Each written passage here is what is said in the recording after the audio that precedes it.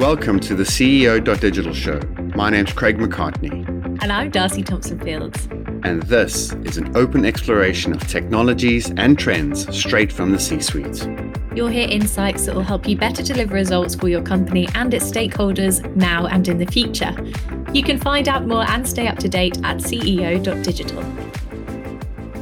This week, we were speaking to Flavilla Fongang, who had one of the longest list of accolades of our guests so far, I believe. And, it was absolutely a pleasure to talk to her. What was one of your highlights from the interview, Craig?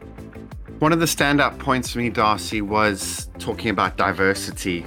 Listening to Flavilla's real-world experience just highlights the desperate need for more diversity in our workforces. And, she mentioned it starts at the top, right at board level.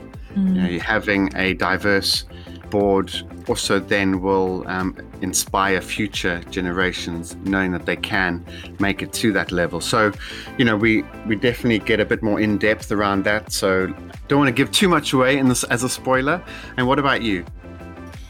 Yeah, that's so important. I think one standout point for me, a slightly fresher take that I haven't thought about before, is as a result of, the changes, the disruption to the way that we're working, the way that we're living, and the sort of trickling out of the city that we're seeing, is the idea that we're possibly looking at a bit of reinvigoration and reinventing of small towns and of the high street itself. There's potentially lots of opportunity for smaller businesses, smaller boutiques to open up, take advantage of the more localized custom that they can now expect. So I thought that was a really kind of exciting, fresh approach to the changing world that we're currently living in. Yeah, exactly. And, just talking to her, you realize Flavilla's views are ahead of the curve. So, lots to look forward to within the podcast itself. Shall we get into it?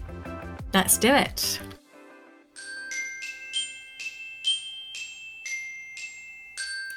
Our guest this week is Flavilla Fongang of Three Colours Rule.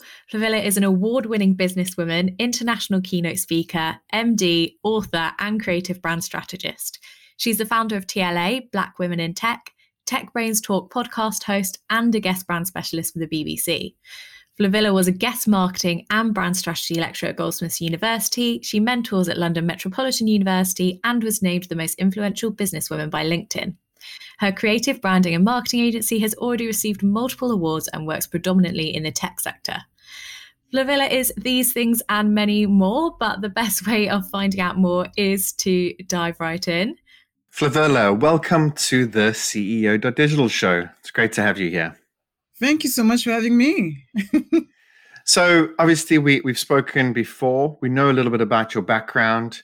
And find your journey extremely interesting. But for the benefit of our guests, can you tell us a little bit about, your journey and how you got to where you are today? And I guess as a starting point, when you arrived in London in 2002. Yeah, sure. What a crazy journey when I think about it. I think it's funny, there's a bit of random and there's a bit of trust and a love for adventure. That's probably what led me to where I am right now. But I moved to London in 2002 when I was studying, and I didn't speak a word of English, even though sometimes I feel like I still don't. I said, what are you saying, Flavilla? So I moved to London. I didn't speak a word of English, but I just thought, it's not too far away. If anything goes wrong, I can always go back to Paris. So I just wanted to improve my English, and I realized that English is a great way to be able to travel around the world. There's a lot of places that, if you don't speak anything, if the thing that you can take you to go a lot of places is English. And that was really one of my first driver. And yes, I studied economics and law and marketing and communication and also did an MA in international business. I left university really loads of great qualifications, not enough work experience, and went through a lot of hurdles and struggles to find a job. And this led me to do all sorts of random things, from door-to-door sales to work in retail, translation, until I found this job, this opportunity as a receptionist, because I was, what I had is that I was overly qualified. So on paper, I was very expensive, but I was also very useless. because I had no experience. So I was in between, the one that, oh my gosh, how much I'm going to pay her? She's not going to stay, and, it's expensive every time to recruit somebody.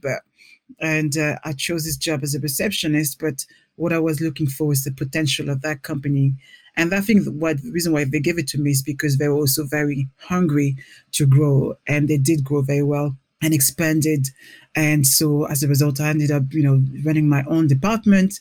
And this job, this opportunity in the event industry led me to travel around the world, in the Middle East, a lot of places probably I would have not necessarily paid a ticket to go to.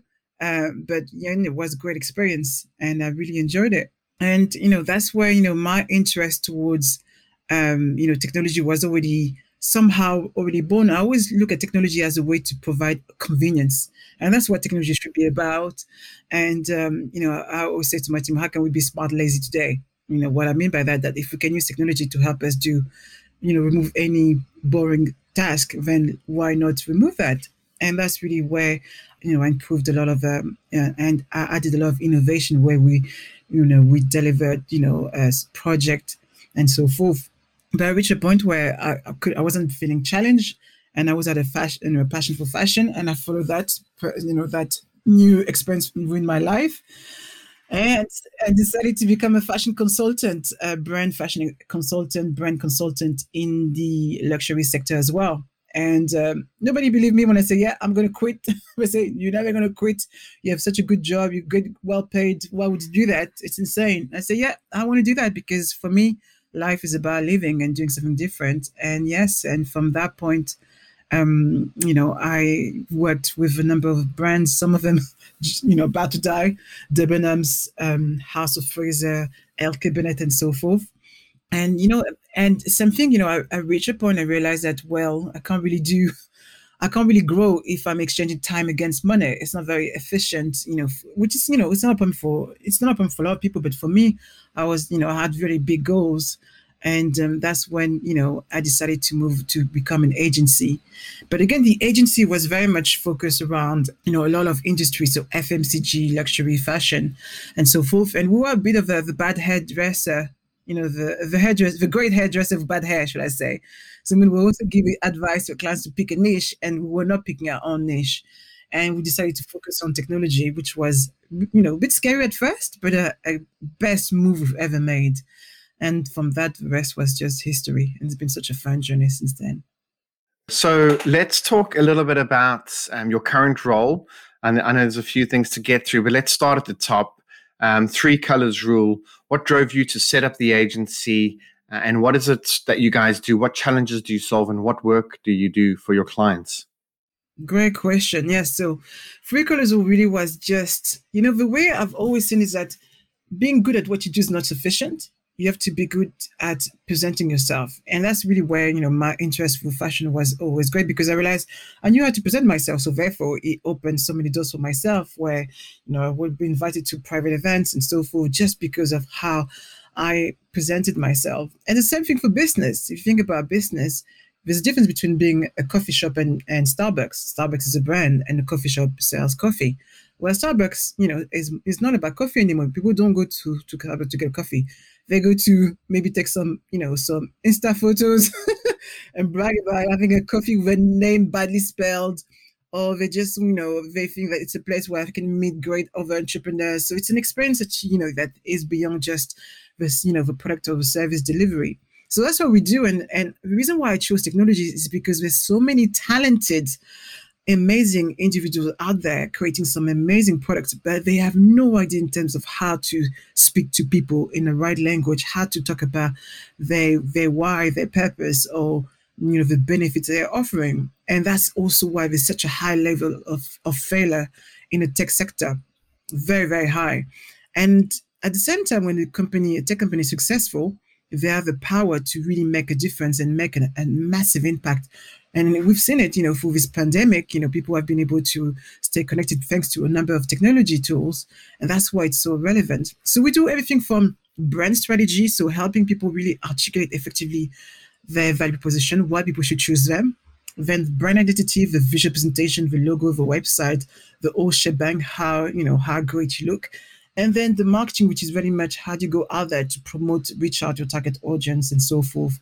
Could be anything from pre-campaign partnership and so forth, which is a lot of fun. And behind that, this is behind our own methodology, which is called the DAC system. D stands for distinguish, A stands for attract, and C for convert. If you do this in the wrong order, then it will be much more difficult to achieve success. And a lot of people skip strategy and skip identity and go straight into marketing and business development and realize why it costs them so much to convert.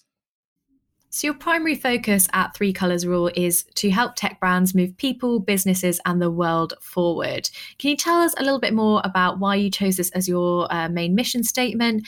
And also, do you think there's a particular disconnect in the technology sector between, the actual potential of these companies and then the brands that they present? I love this question. It's a very good question. And, our statement, as I say, moving technology, people, and the world forward is really what is happening right now. This pandemic has forced us to change the way we think, the way we operate. And if it wasn't for technology, we probably would have been in a different place right now. And that's what it means. We need to evolve. And as, the beauty as well of any, tragic or adversity, it forces people to think and come out of that comfort zone, and people have been very complacent, should I say, not compliant, complacent in the, in the situation we are in. And therefore now they have to rethink in terms of how they do things. And this is what is great, when you have problems, there's people out there who want to solve this. But when it comes to technology, I think there's a part of technology brands that need to reevaluate, what they do beyond just this, the product or service delivery. What are we doing and why are we doing it is so important.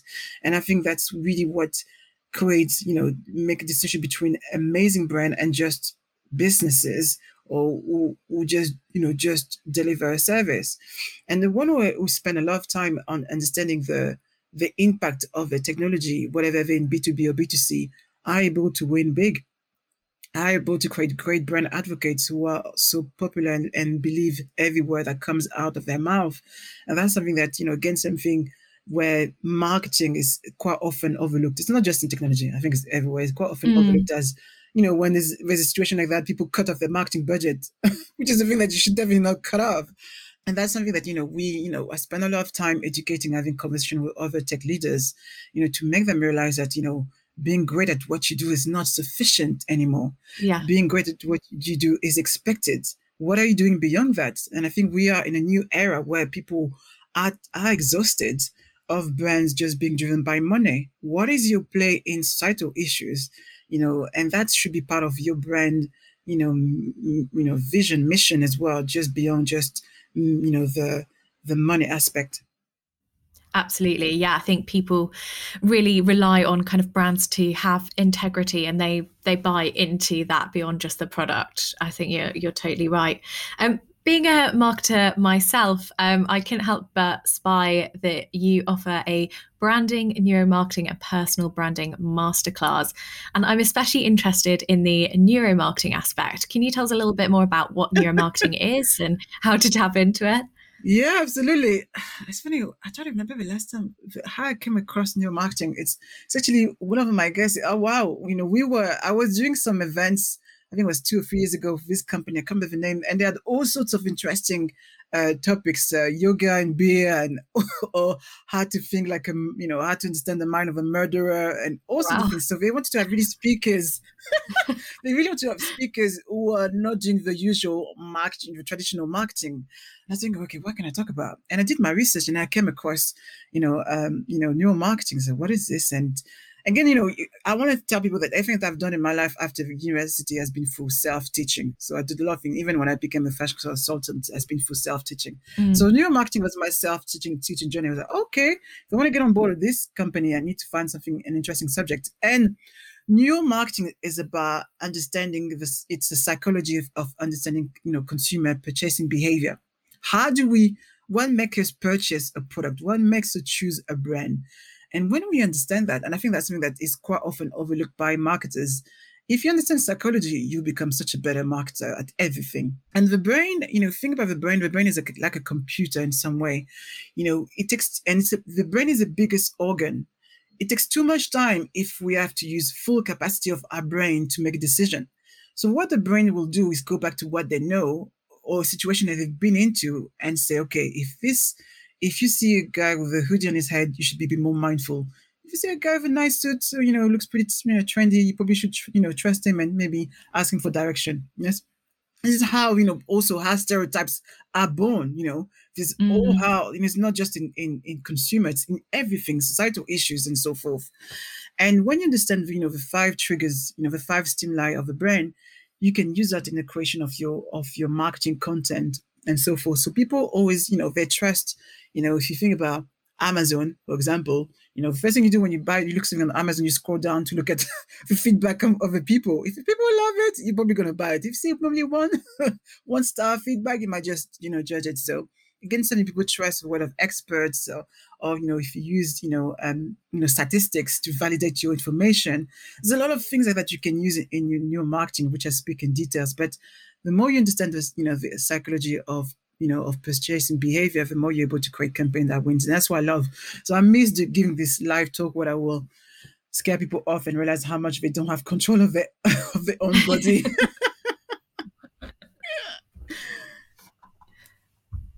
I think today's climate, there's a couple of key topics that we really want to get your insights on. And I'd like to start with diversity, if I can. I feel with a person such as yourself, with all your experience and your knowledge, I think would be remiss if we didn't discuss it when we had a chance. So I guess the big question, talking about brands, do you feel that brands today are doing enough to promote diversity?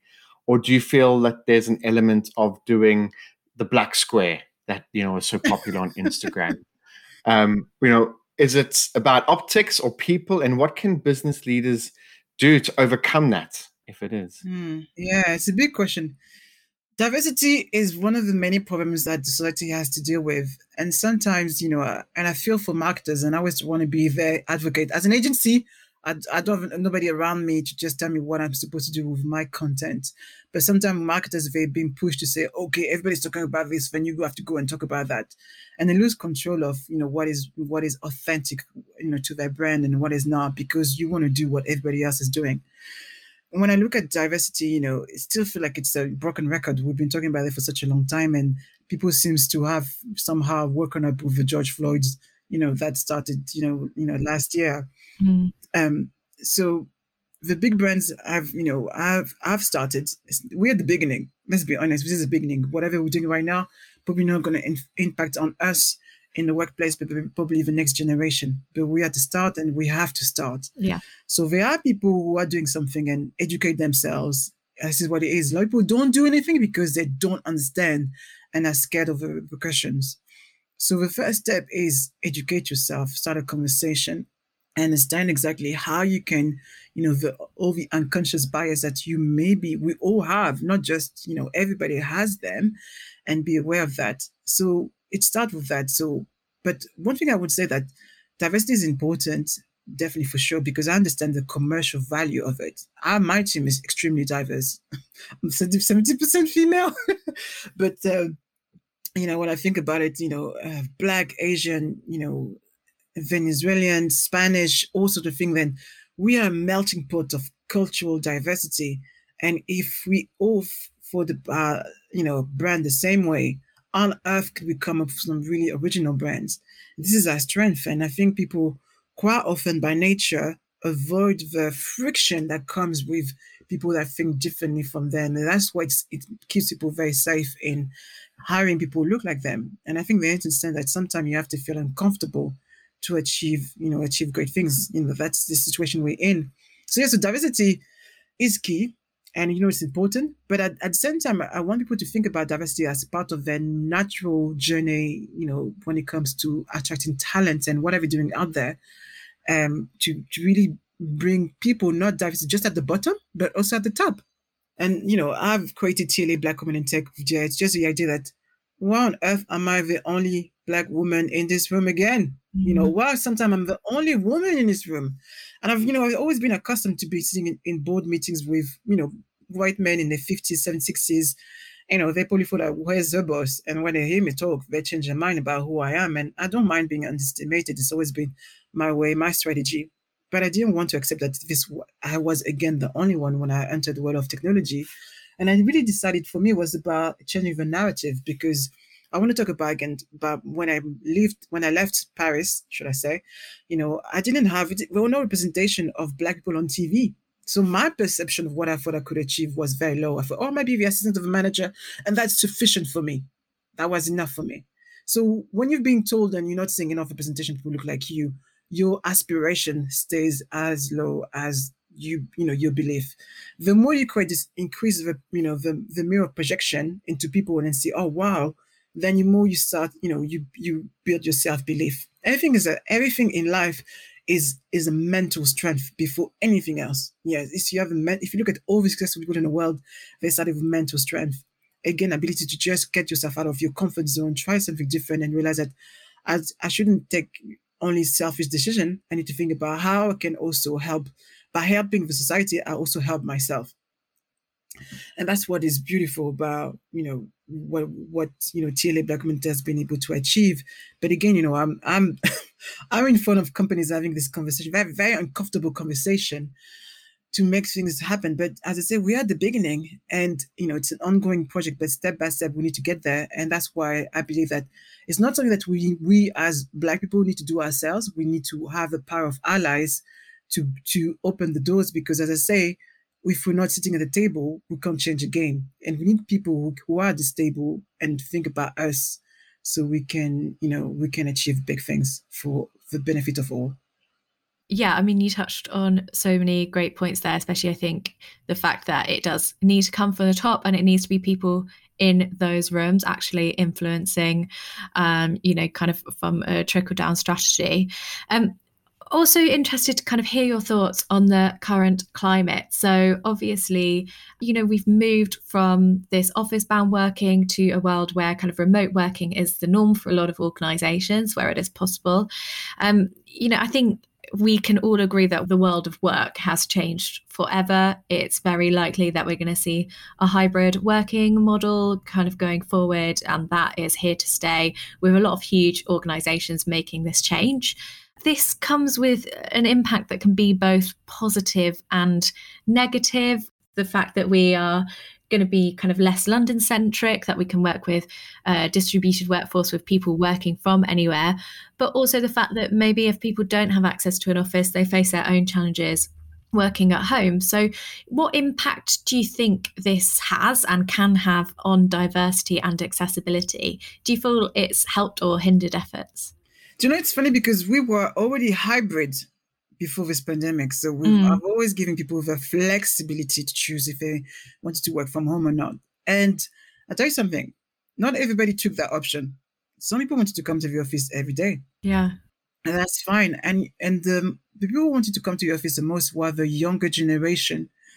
People who have a family, you have to understand that we have different lifestyle depending on where we are in our life. Yeah, people who have a family probably want more flexibility of being able to be, I should say, at home and so forth. But the younger generation are just craving. Again, they probably don't have the 2-bedroom house or the 5-bedroom house where they can have their own study and so forth to be able to do that. So I think it's, what people need to think about. There's no one-way system for all where everybody now has to be working from home or forcing everybody to work from home and so forth, because it's not also feasible for everybody, should I say, where, again, something weird, need to have, required to have either a good internet connection or have an office area where you're not being disturbed. Some people, we can share accommodation. Not everybody has the luxury of not being disturbed or having all of that. So I think hybrid has worked for us, but also because we've allowed people to choose the way they wanted to work, but also because we've also given the tools in place to make it work. So we were already on the cloud, but also my approach to management and leadership is very much, it's not input, it's output. So clarity in terms of what are the bigger goals that we need to achieve on a weekly basis, monthly basis, numbers, KPIs, and so forth, giving you as well the process in place to follow. So allowing you the room for your own creative sense of how you want to deliver your work, managing your own time, understanding as well the bigger picture helps me have my web developer who moved to Thailand years ago, an English guy moved to Thailand years ago. He hasn't stopped where we work, and that's absolutely fine. It's a matter of, it's a matter of trust, but also a matter of career journey we are in, where the younger one need more support, they need more interaction, where the one who may be in family and so forth, they've been there, they've done that. They're like, I don't need to see your face every day. I'm happy maybe coming to office twice or once a week. So it's not a one-way system. And I think that's what people are forgetting. Like, the shops are not open, the restaurants are not open. When this open, I'm dying to go back to the city of London City and, have a lunch, have a hug someone without the fear of giving them something, of them giving me something. Yeah. But now, we are accepting this because we have no choice. But things will be very much different when we have, this new normal comes back. Absolutely. So speaking of remote working and digital interactivity, what are your thoughts on, and I know it's very cliched, the new normal, but, what are your thoughts on the new normal and how is consumer behavior changing? What can they expect, via digital channels? And what's the long-term effect do you think this will have? I love this question. Again, it really depends of the different category of consumers we have. If you think about the older generation, yes, they couldn't imagine being able to do their banking on their phone. Yes, they used to go and spend a lot of time queuing at the bank. I can't remember the last time I went to the bank to even do anything at all. I was like, forget that. I'm going online straight away. That's my first habit. So a lot of things have changed in terms of how we consume, we consume or buy or purchase or just consume information. So depending on where we are. So for me, I'm a bit of a tech crazy person where I like to try different apps and so forth. I spend I love that. So always find a way, there's an app for everything. But at the end of the day, people still want to be connected. So in terms of consumer behavior, there's going to be a change in terms of how people think about how they are searching for information. We still want to be connected for sure. We still want to support the local businesses. For me, I'm very fervent of supporting local businesses. So I like to buy local. This is super important. But I think it's also what I'm predicting is that with the decentralization of people moving around, there's also a revival of small towns.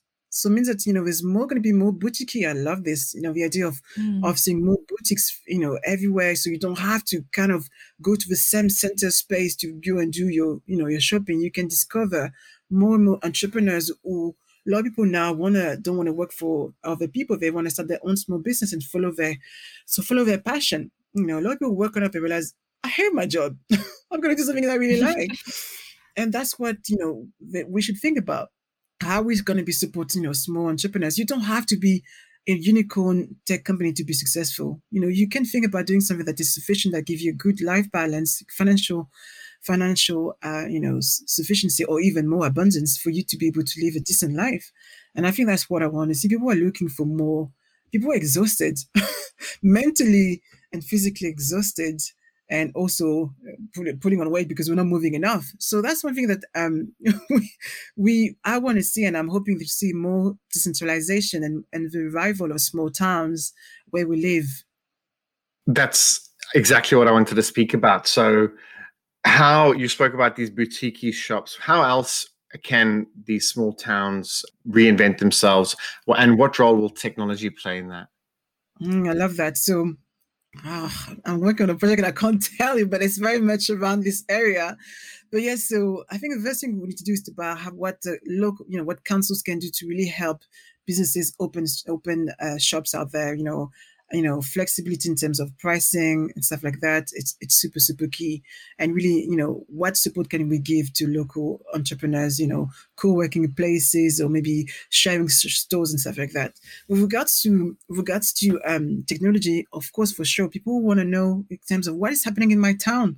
There's an app that I love called Nextdoor, which is really cool. I've learned so much about my neighbors.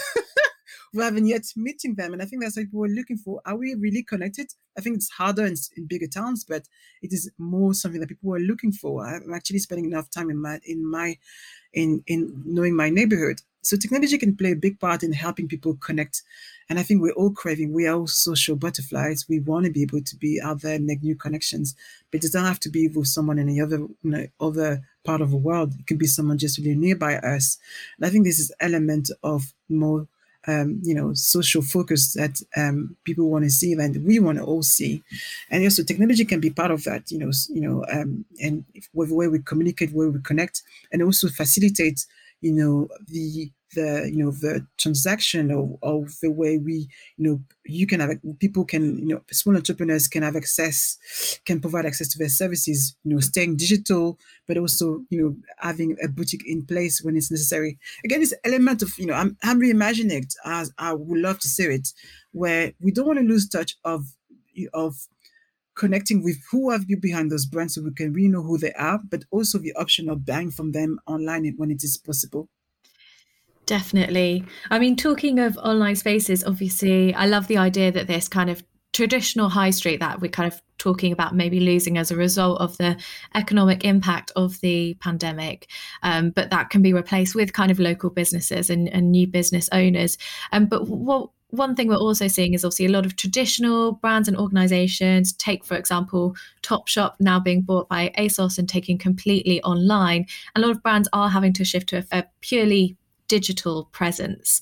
So, do we lose something when a brand moves away from that kind of physical output and physical contact? Could a purely digital output be harmful to the well-being and therefore the brand? Yeah, I think this element, it really depends where some brands decide to focus on. If you're in high consumption, such as ASOS, where people just, high consumption, style, then they're very much focused on getting people to just buy continuously. But if you are, and I think that's what really worries me about, going fully digital, which is not necessarily great as well for the environment, because there's, fast fashion is very impactful, on the environment, and we really want to think about how we're doing that. And a lot of brands are kind of utilizing fashion brands, utilizing plastic to recreate, their products. So they understand that we need to be more, conscious in terms of how we do things. But it's not just, it's not just fashion. I think there's this element and danger behind keeping people behind their screen. It's just not. I don't think it is good whatsoever. People need to feel that they're connected, because by keeping people behind the screen, we focusing people on reducing margins, and people are not buying with a sense of, not buying with a sense of purpose and understanding. If I'm spending a bit more from that company, I'm actually supporting their business. But if, at the Amazon are monsters, when you buy from Amazon, it's about margins, what can you get the cheapest for the best deal? But when I go into, I'm in Paris right now, so I can go for a work around by Montmartre and speak to this little shop who tells me where you get this chocolate from, a small town in Africa. I love that. And it doesn't bother me paying €5 where I probably get it €3 at the biggest supermarket. But because that's what's important. And I think, there's a danger when technology is badly used and we're losing a sense of the brand soul. And that's exercise that needs to be applied. And behind that, there's this element where the government needs to support small businesses. I love this company that they had, that they allow, small businesses to be able to have a store for a week just to test it, and then it disappeared. But again, it's a good way to just revive and bring excitement in a city or a town when it's necessary. Definitely. Well, I could actually talk to you for a whole episode on fast fashion, sustainability, and the role of technology companies. So we won't get into that. But yeah, it's such an important topic to explore. But kind of moving on, before we start to kind of move to our quick fire round, which is a bit more lighthearted, a bit more about you personally, just want to cover a little bit more about kind of your experience and your leadership. So I mentioned in your bio earlier, which was one of the longest we've ever had, the many amazing roles that you take on. So how do you manage multiple high profile roles, and how do you ensure that you're kind of spreading your attention and your time in the right places? That's a very good question. And I remember that one of my mentors told me that a long time ago, is the way you need to split your time is in three categories: the business, the job, and the busy. There's one task, the busy. The business allows you to generate more revenue and grow your business. The job is what you're being hired for. So in the business, for example, it would be having networking and talking to potential prospects. That's a business. The job is when you do the strategy. So therefore, can I delegate that? The busy is when you spend time on social media doing all sorts of things, looking at cats videos and all sorts of things. So when you organize your day and think about what you're doing your day, and at the end of the day, it's like, where are you spending most of the time? You're spending a lot more time and you're busy, you're definitely wasting your time. If you're spending too much time in a job, then you're not delegating enough, which is a big mistake to make. Then in the business, that's where I focus most of my time, because that's where I can really do high level, delivery for the business. And that's why we say, on earth, do you do all of this? My thing is that I test it, I make it work, then I make a book of my tasks so I can just pass it on to somebody else to take over.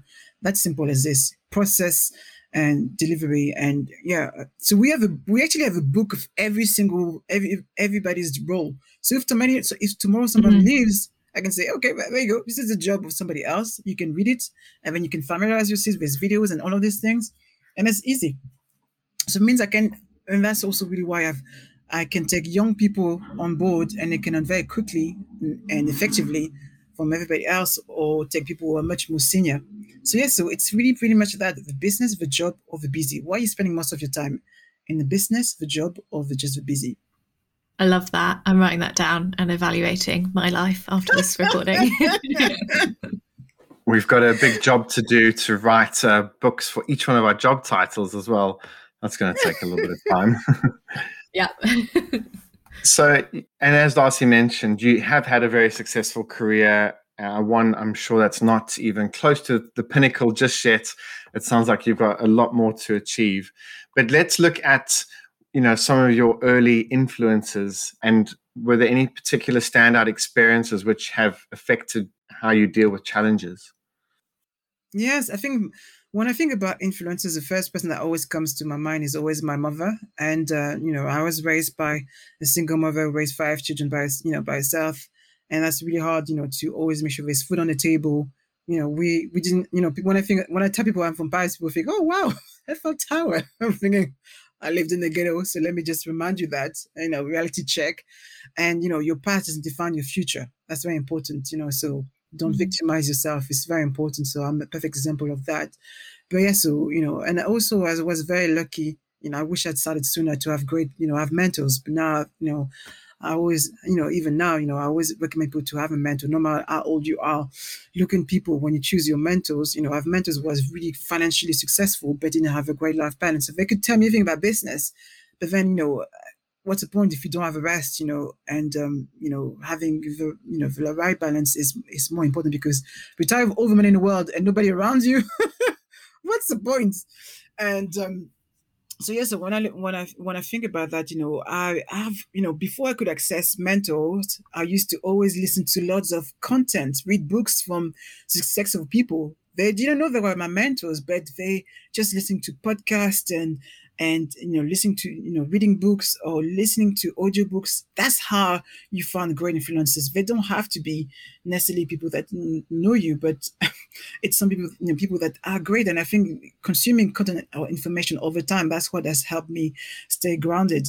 So yes, it's really hard to name one specifically, but I have so many people out there that don't know, and can be as well young people. I have conversation with young people who are full of energy and so driven, and they see life from a different perspective.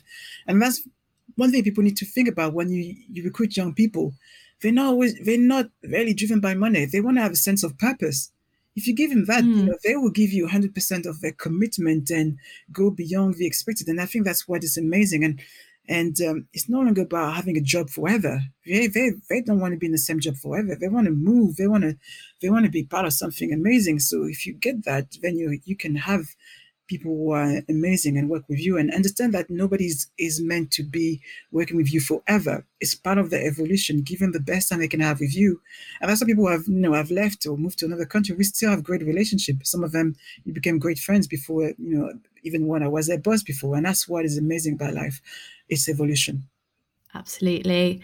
Thank you so much for so many great insights there. So we're going to close off with our quick fire round. So we're just going to fire some quick answers at you. Go on. So kicking off, Flavilla, what's your guilty technology pleasure? My guilty technology pleasure. This is a good question. I must say, Instagram, would that be one? yeah, Instagram is one. I mean, it always depends how much time you spend in it, but yeah, definitely. Instagram. I'm a visual person, so the reason why I love Instagram is that I feel myself on content, and I love the more I consume information from other great talented people, the more it helps me create stuff. So yeah, so that's why Instagram, I love it. We were going to ask you if it was TikTok or Instagram, but I think you just answered that question. So what would your family say that you did for a living? They would say I'm on BBC. That's really what they would say. Still trying to figure out. This is like, what do you do? I stop following. That's why I say stop following what you do. But I know that you're definitely on TV. That's what they say. She's on TV. Nice. They must be impressed then. And then are you reading any books at the moment or anything, or listening to a good podcast?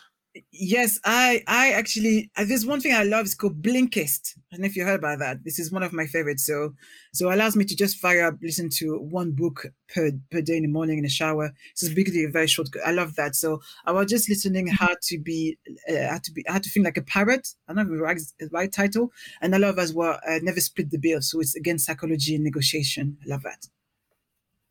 Oh, nice. Maybe we'll get Blinkist as a sponsor now. Yeah. Now we got your mention. Perfect. And then just to close things off, if I can just ask you, Flavilla, what are the top 1 or 2 issues that you're working on that are top of mind today? For me, one of the top issues I'm working on is diversity, so really supporting and getting more Black women, breaking glass ceilings. That's one of them. And the next one is really helping people not go crazy for technology. So bring technology back to human connection. And I think people sometimes lose that. So that's very important that, we don't lose the purpose of technologies to bring people closer to one another. And then from my perspective, you spoke about the BBC, and I know you, help business owners and provide advice and insight. Are there any sort of key bits of advice that you leave your those business owners with, or would like to leave them with? Yeah, absolutely. I would say be big on your vision. Tell that vision with your team. Share it. Tell them why you're doing what you do beyond just the product.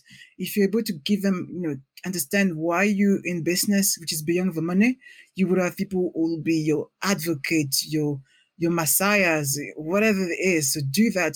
Focus and tell their stories, and don't forget to really say thank you to your team every day.